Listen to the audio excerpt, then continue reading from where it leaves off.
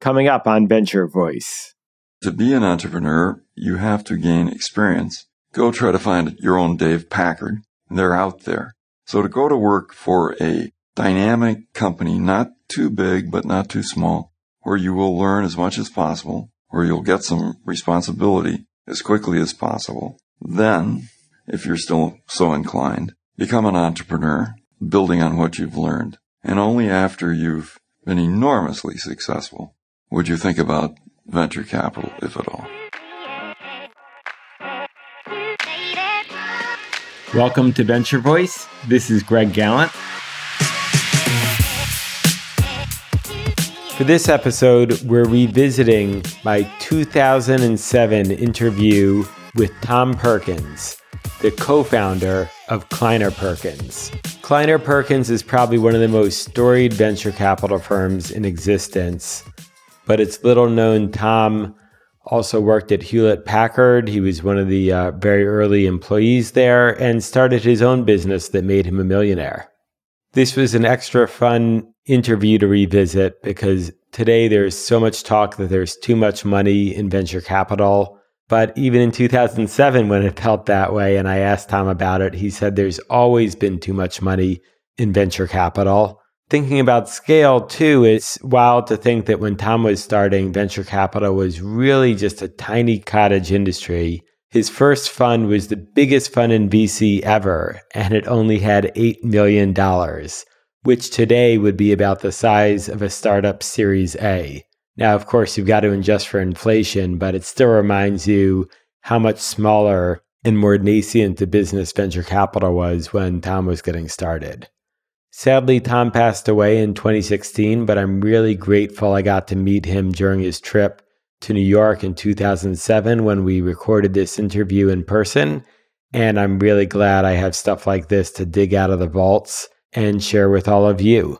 As a reminder, we switch off every 2 weeks between these old revisited episodes and brand new ones. So stay tuned for the next one for a new show. And in the meantime, enjoy this episode.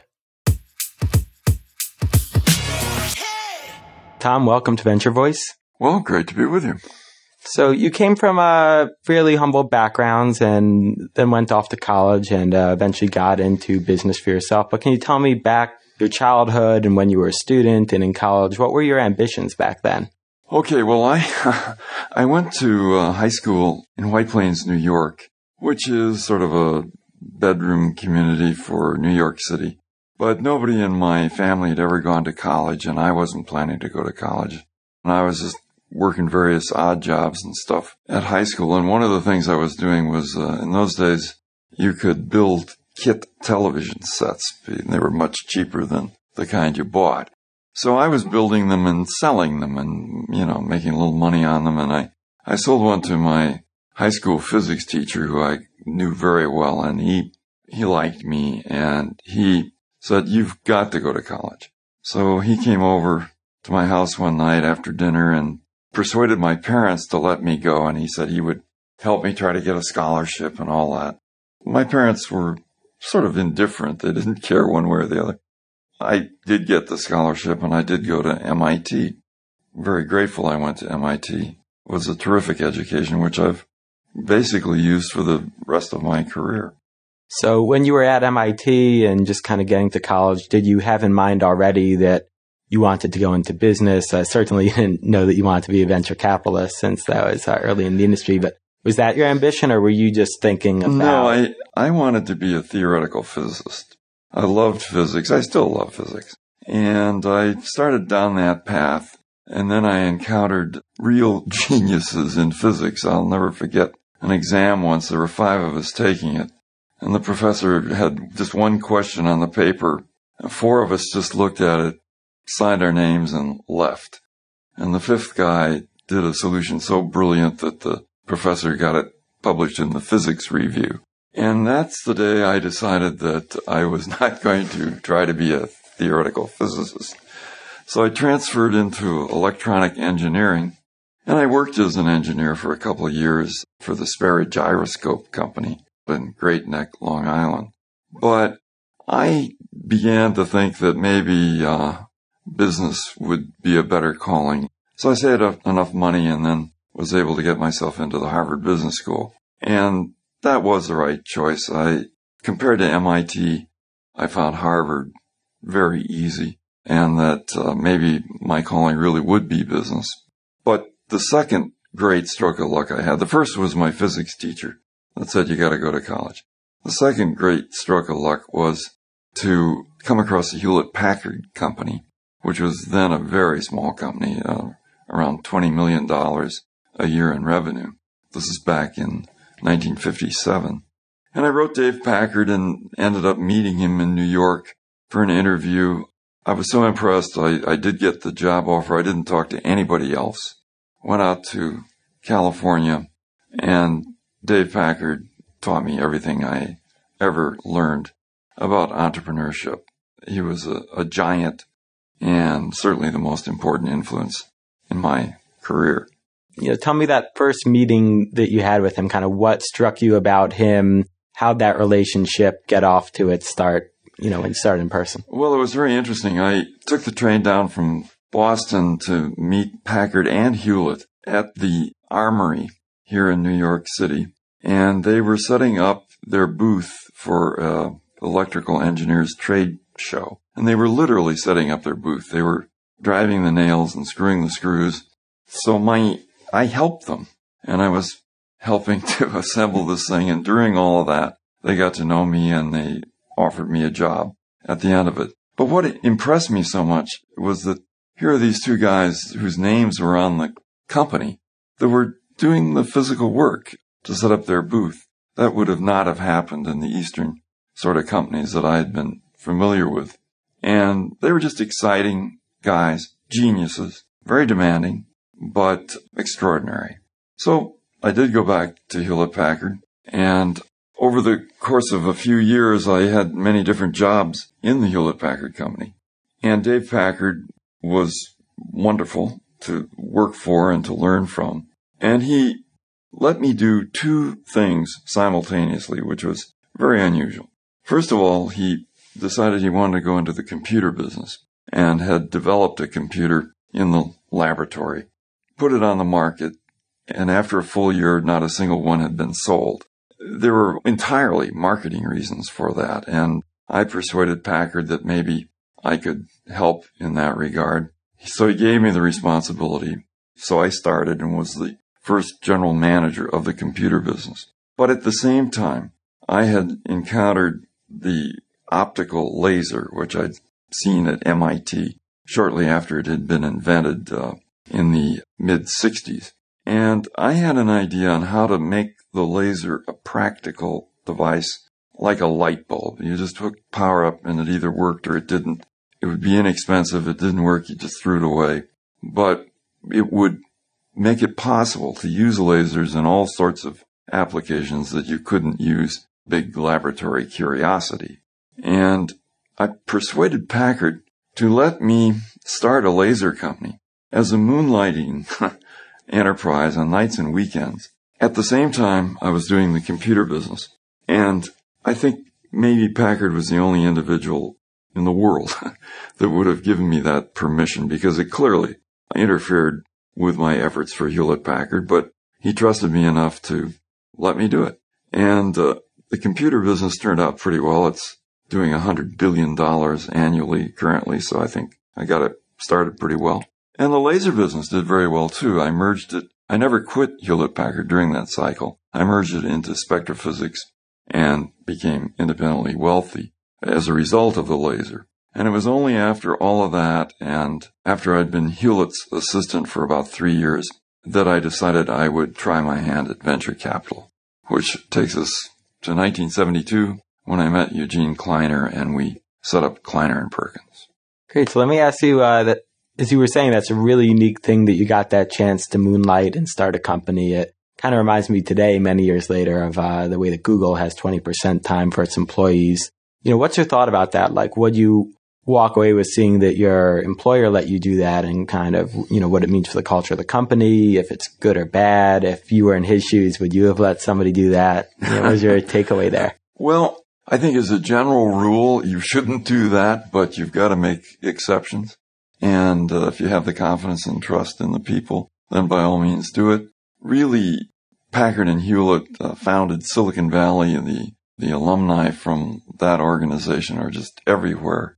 They established the ethics and the principles which we so greatly admire, and which came perilously close to disaster during the spying episode, which would have just shocked and appalled them. But that's another story.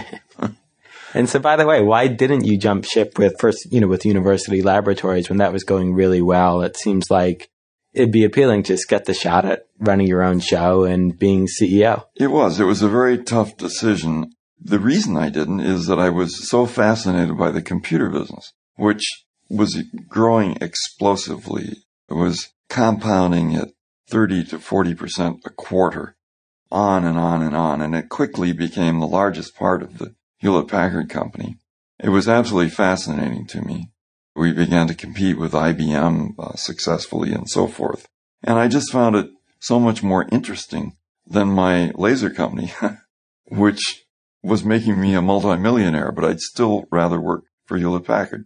Eventually, I reached the point where I had to either go to the laser company and run it full-time because it was becoming a multi-million-dollar-a-year business, or do something with it, and I decided to merge it into spectrophysics and then stay with HP, which I think was a good decision.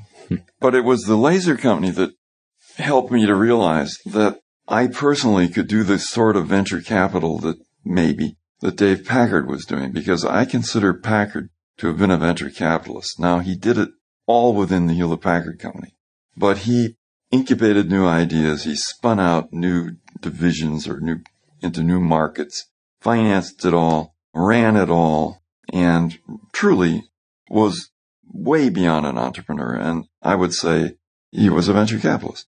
And I thought, and so did Kleiner, that we could do venture capital the way Dave Packard was doing Hewlett-Packard, with a very hands-on, deeply involved approach, starting with the idea, trying to get the risk out of the idea, then developing the team, hiring the people, doing the financing, taking it public if necessary, but still staying with it, and on into the future, which is kind of the model these days of all venture capital. But when Kleiner and I did it, we were absolutely the first. And our fund was the largest fund in the world for venture capital.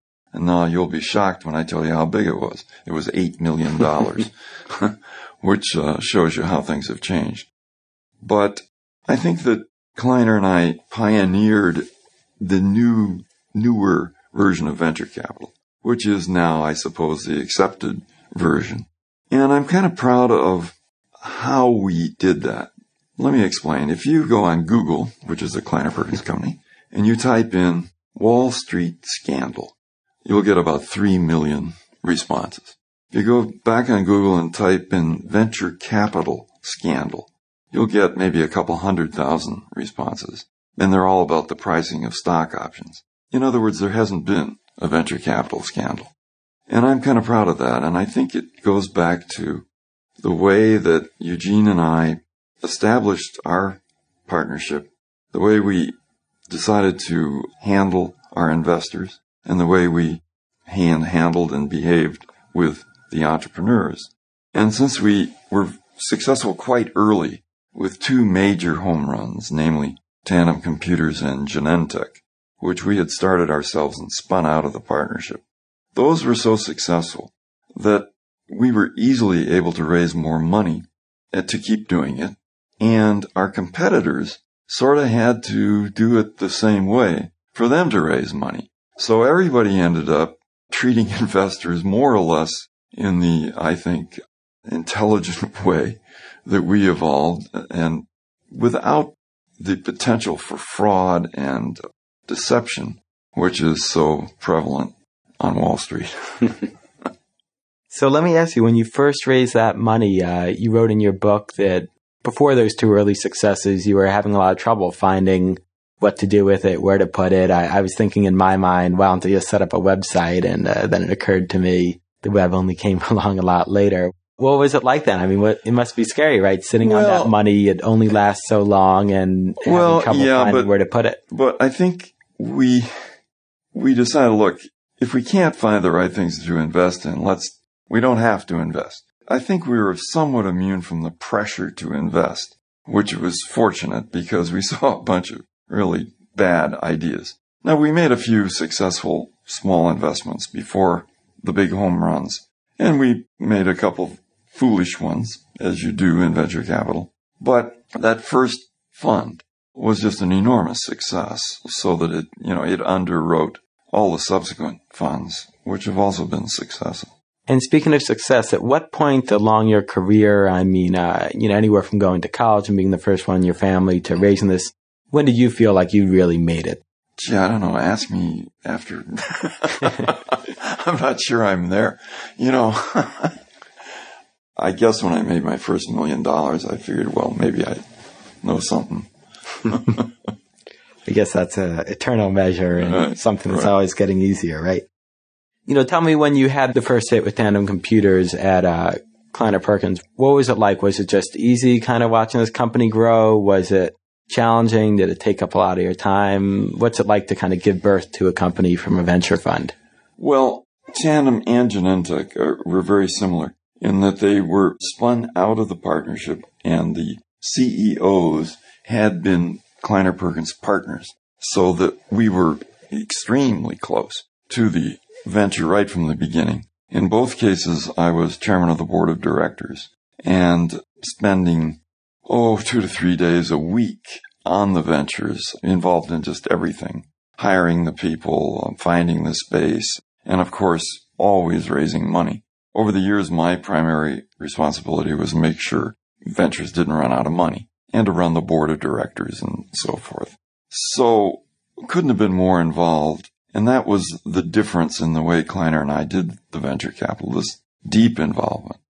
And I think that our philosophy was you find the idea and not the individual. Our theory is that good ideas come from good individuals, but the idea is the most important thing. And then build the enterprise around that idea with that individual, whether or not the individual has had previous management experience. And over the years, we've had very, very good luck backing individuals that on paper had no reason to think they would succeed, except that their ideas were so good. And we would prefer to start very early with the idea, with the individual, and then gradually build the team around that rather than try to back a team on day one. And if you think about it, there's no good reason for any great, let's say, marketing executive to join a startup at the highest risk phase of it, which is at the beginning. It's just better to get some of the risk out of the deal and then go hire the best marketing or engineering manager, whatever, in the world. We did that with Compaq Computer, which we started with the nerds, the technical guys, got the product to work. And meanwhile, we were doing the marketing and the personnel activities and so forth.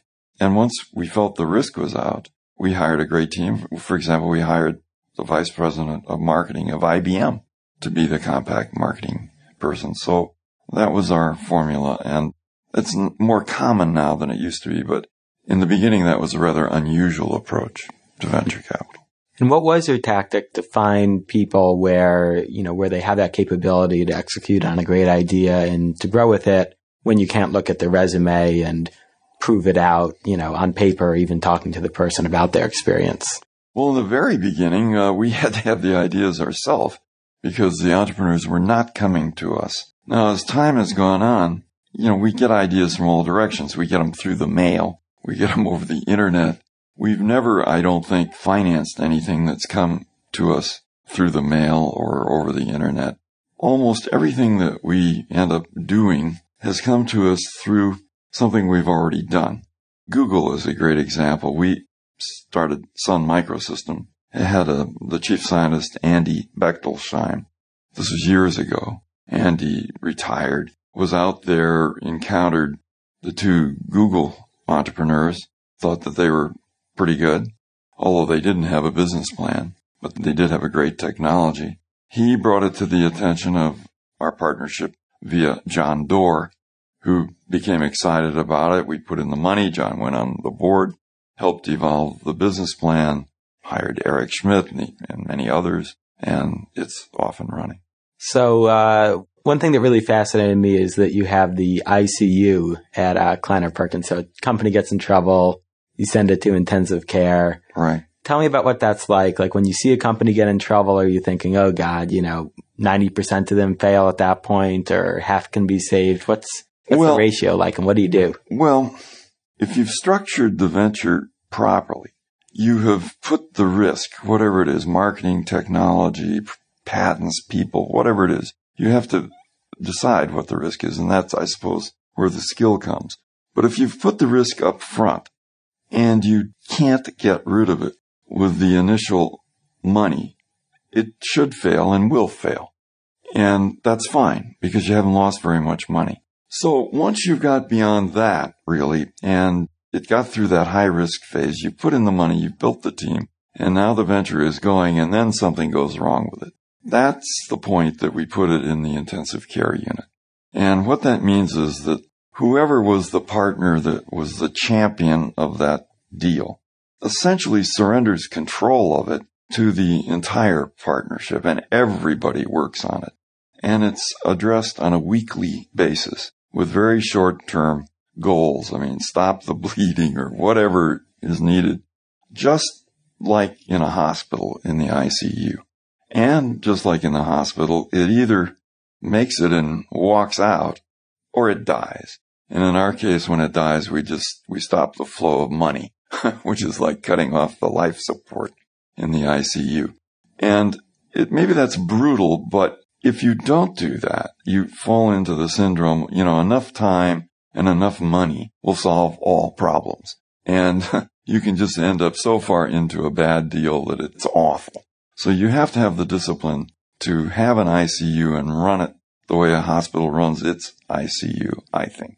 So your funds have done great net, but, as you point out, there are always a few that don't make it. Which is the one? We have quite a few that don't make it. We've done 525 companies, roughly. And of those, maybe 20% of them are pretty successful. A larger percentage of them are sort of living, but not very well. And then there's some that are dead. Which would you say was the failure that sticks out in your mind the most and, that gave you the biggest lesson? Not funding Apple Computer. Eugene and I knew about it. We knew these two Steves were out there, but we had looked at a couple other personal computer startups that looked dreadful and were dreadful. And I remember we just said, and that was obviously a huge mistake. So you had the interaction with the Steves? We didn't We didn't even meet them, which shows how bad we are. If we had met them, I'm sure we'd have done it. I tell that story on myself, but maybe I shouldn't. I guess you can let a couple of fishes get away, right? Yeah. So as this partnership evolved, how did your role evolve with it? I guess now you're a partner emeritus. How'd that evolution go for you? Well, in the beginning, I was the managing partner, and that meant I had to evolve the partnership, bring in additional general partners, deal with all the limited partners, raise the money, write the quarterly reports, and pretty much do everything. As the other partners gained strength and developed, we became kind of a partnership of equals. And then some years ago, I fulfilled the ambition of every MBA student. I became a junior partner at Kleiner Perkins, Caulfield & Byers and stepped back, although still involved. And then ultimately, I retired. So that has been the evolution. And now the partnership is run by a team of 3 partners, Ray Lane, John Doerr, and Brooke Byers. They are essentially the managing partners at the moment. Why'd you step back? I should say. Why did I step back? Well, because there are so many other things in life I wanted to do. Also, my late wife became very ill with cancer, and I spent all my time essentially trying to get her through that. I failed, but there just wasn't room in my life to do both. What do you think of this industry that you spawned now, the professional VC industry that have all kind of taken this form, the 8 to 10 year cycle? Certainly you have a lot of great pride still in the firm that you founded, but what do you think of it on an industry level? Well, I think there's always been too much money in venture capital. Even when Kleiner and I were starting, we still had competition, hate competition. But if you look at it now, there's, I don't know how many billions are in it. It's over 20 billion, maybe double that, available for high-tech venture capital in the United States. And that is a staggering amount of money. And I suppose that the investors in that expect and hope to see their investment multiplied by 10 or maybe even 100. Then that number becomes so big that you just know it isn't going to happen. So that isn't going to happen. That means a lot of that money will be lost. But will the people that know what they're doing continue to do well and make money? Absolutely. So I think that if you're in the business and you have the momentum of your sales force, and the sales force are the ventures that you've already financed, I think such partnerships will continue to do very well. The new players, I think it's going to be very tough. Do you think as an industry, are you happy with how it's turned out compared to like Wall Street, where you were saying that you had disappointments? Well, I'm happy with the ethical standard of the venture capital industry, which I think is excellent. But I don't see how it can continue to grow at the rate it has in recent years. So let me ask you, you're back in New York now and you grew up in this area, though, Yeah. You spent most of your career out west. What's your feel today for kind of the different, the geography of both where business is taking place and entrepreneurship is taking place and how these companies are evolving on either coast? Silicon Valley is still a very special place. And then the question is, well, okay, what is different about Silicon Valley than elsewhere?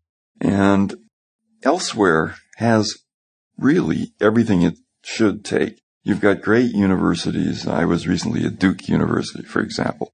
It's very, very strong intellectual capacity there. You've got local venture capitalists. You've got the banks and the infrastructure. It's all in place, but it's still going rather slowly. It's going, but it isn't booming. And I think the difference is a difference in psychology. And I think it's very simple. In Silicon Valley, everybody in Silicon Valley knows somebody that has done very well in high-tech, small business, startup, whatever. Everybody knows somebody. And so they say to themselves, I'm smarter than Joe. If he could make millions, I can make $1 billion. And so they do. And they think they will succeed. And by thinking they'll succeed, they have a pretty good shot at succeeding. Now, that psychology just doesn't really exist so much elsewhere. It does around Boston, and of course, there are hotbeds of it around the United States. But in general, it's not the way as strong as it is in Silicon Valley. So that's my explanation. But I think time will help, and I think gradually it will spread all over America. You disengage from full-time work as venture capitalist, and even when you were doing that, you talk a lot in your book about getting involved on boards, be it nonprofit or a much later stage Hewlett-Packard. You also say that you're characterized as being able to radiate tension just by walking into a room. Knowing that and having your time so precious, what led you to get involved both on these nonprofit boards and these public company boards? Why'd you walk into those rooms? Well, I enjoy business, and for me, it's fun. Of course, I was very flattered to be asked onto the Hewlett-Packard board because of my background with Packard and Hewlett and the computer business and so on. So that was a very special thing for me. I went onto the Philips board because I was curious about how a giant European company operated, and it's a lot different. I'm on the News Corp board because I think Rupert Murdoch is brilliant and fascinating to watch and to help. So different reasons. And, I'm retired, but I'm still working. So I don't do new venture capital deals, but I do make some investments of my own here and there. And now I've taken up writing books, and we have to plug this book, Valley Boy. It's a great read. Like Donald Trump said on the cover of his book, what a brilliant book this is. So I have to say that. Hey, it's always worth getting into that. And, I actually wanted to ask you about the book. It really struck me, most people do their memoirs. They start from the beginning, end at where they are today. It seems like in your case, it'd almost be particularly advantageous to do that with your story. humble beginnings, this success, but instead you start with the scandal when you're on the top of your power and going up against...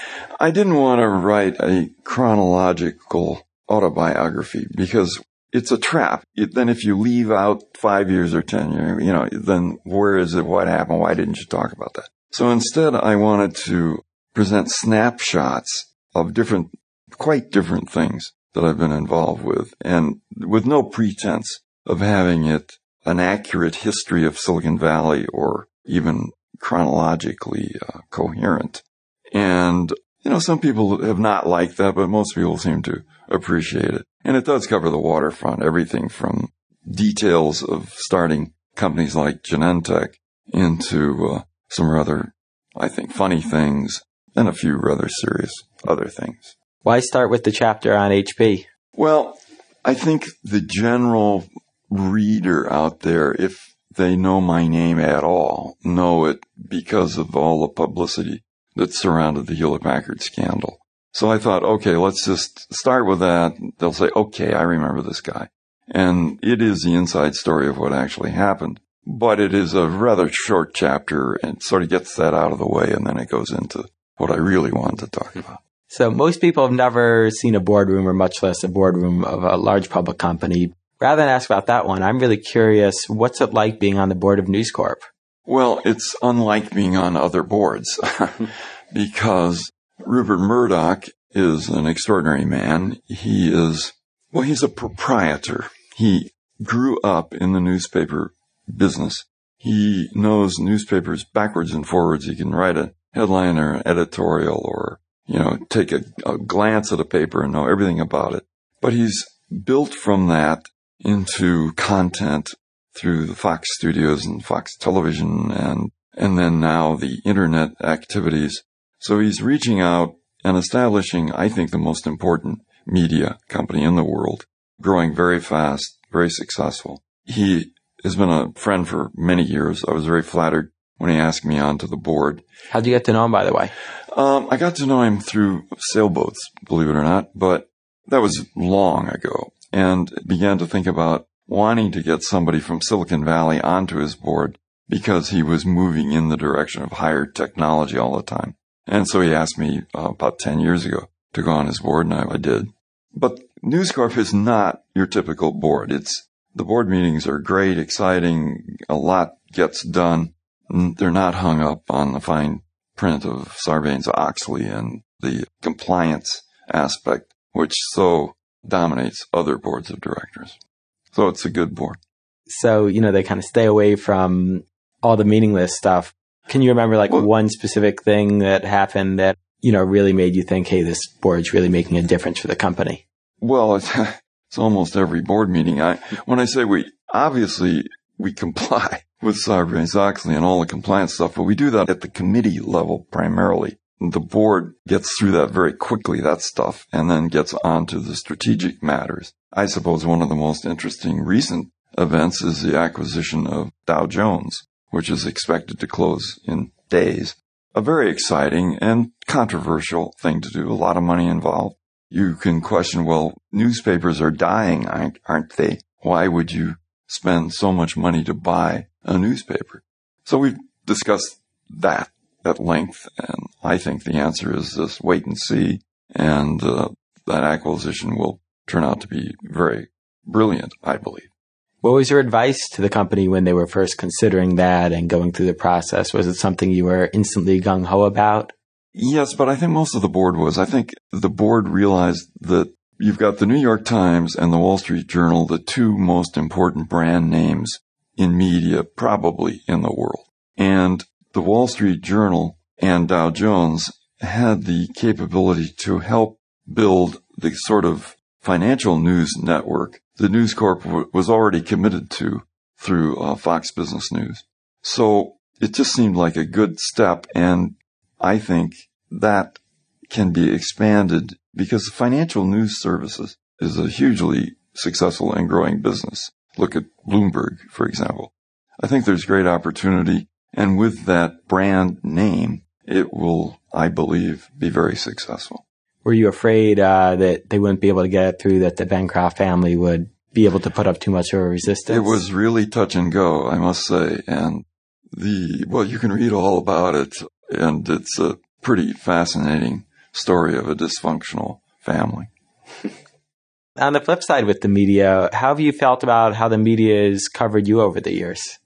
Well, until very recently, I've tried to avoid the media and generally thinking that a venture capitalist should be behind the scenes and that the entrepreneur should get all the attention.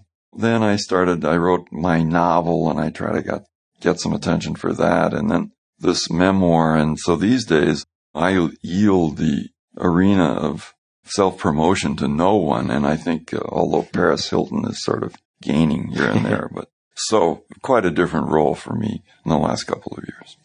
And have you learned a lot of lessons? Like, there's kind of a certain art to portraying yourself in the media, and well, I don't know. You'll have to decide that.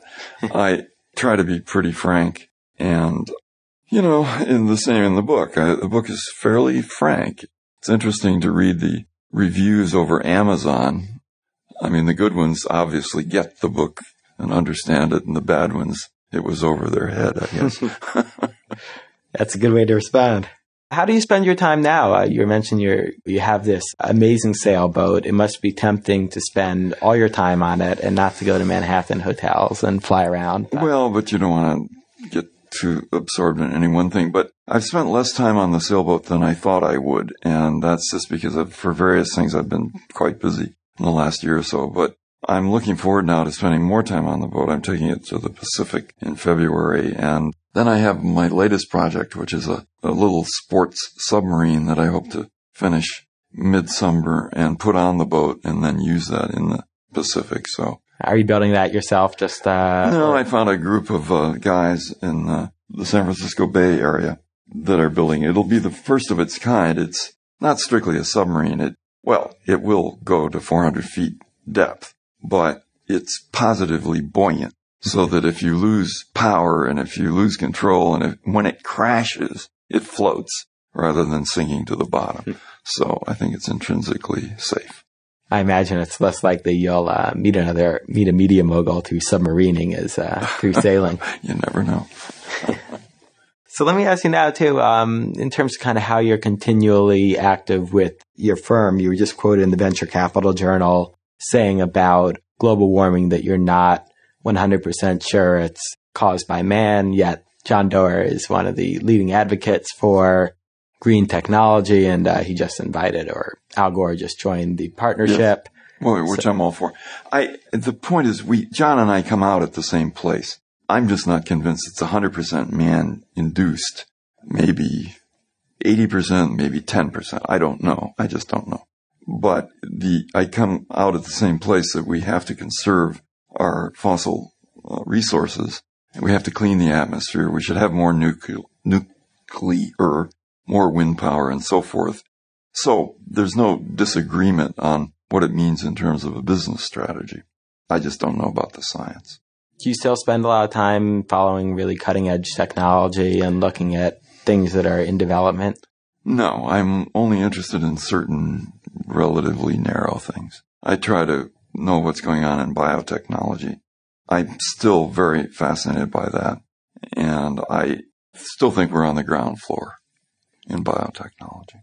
So just to close up now, my one question is, if you were kind of where you were back at the start of your career, but in today's world, or talking to someone who is, what would your advice be in terms of, what to do, what industries, what kind of attitude to take into the world?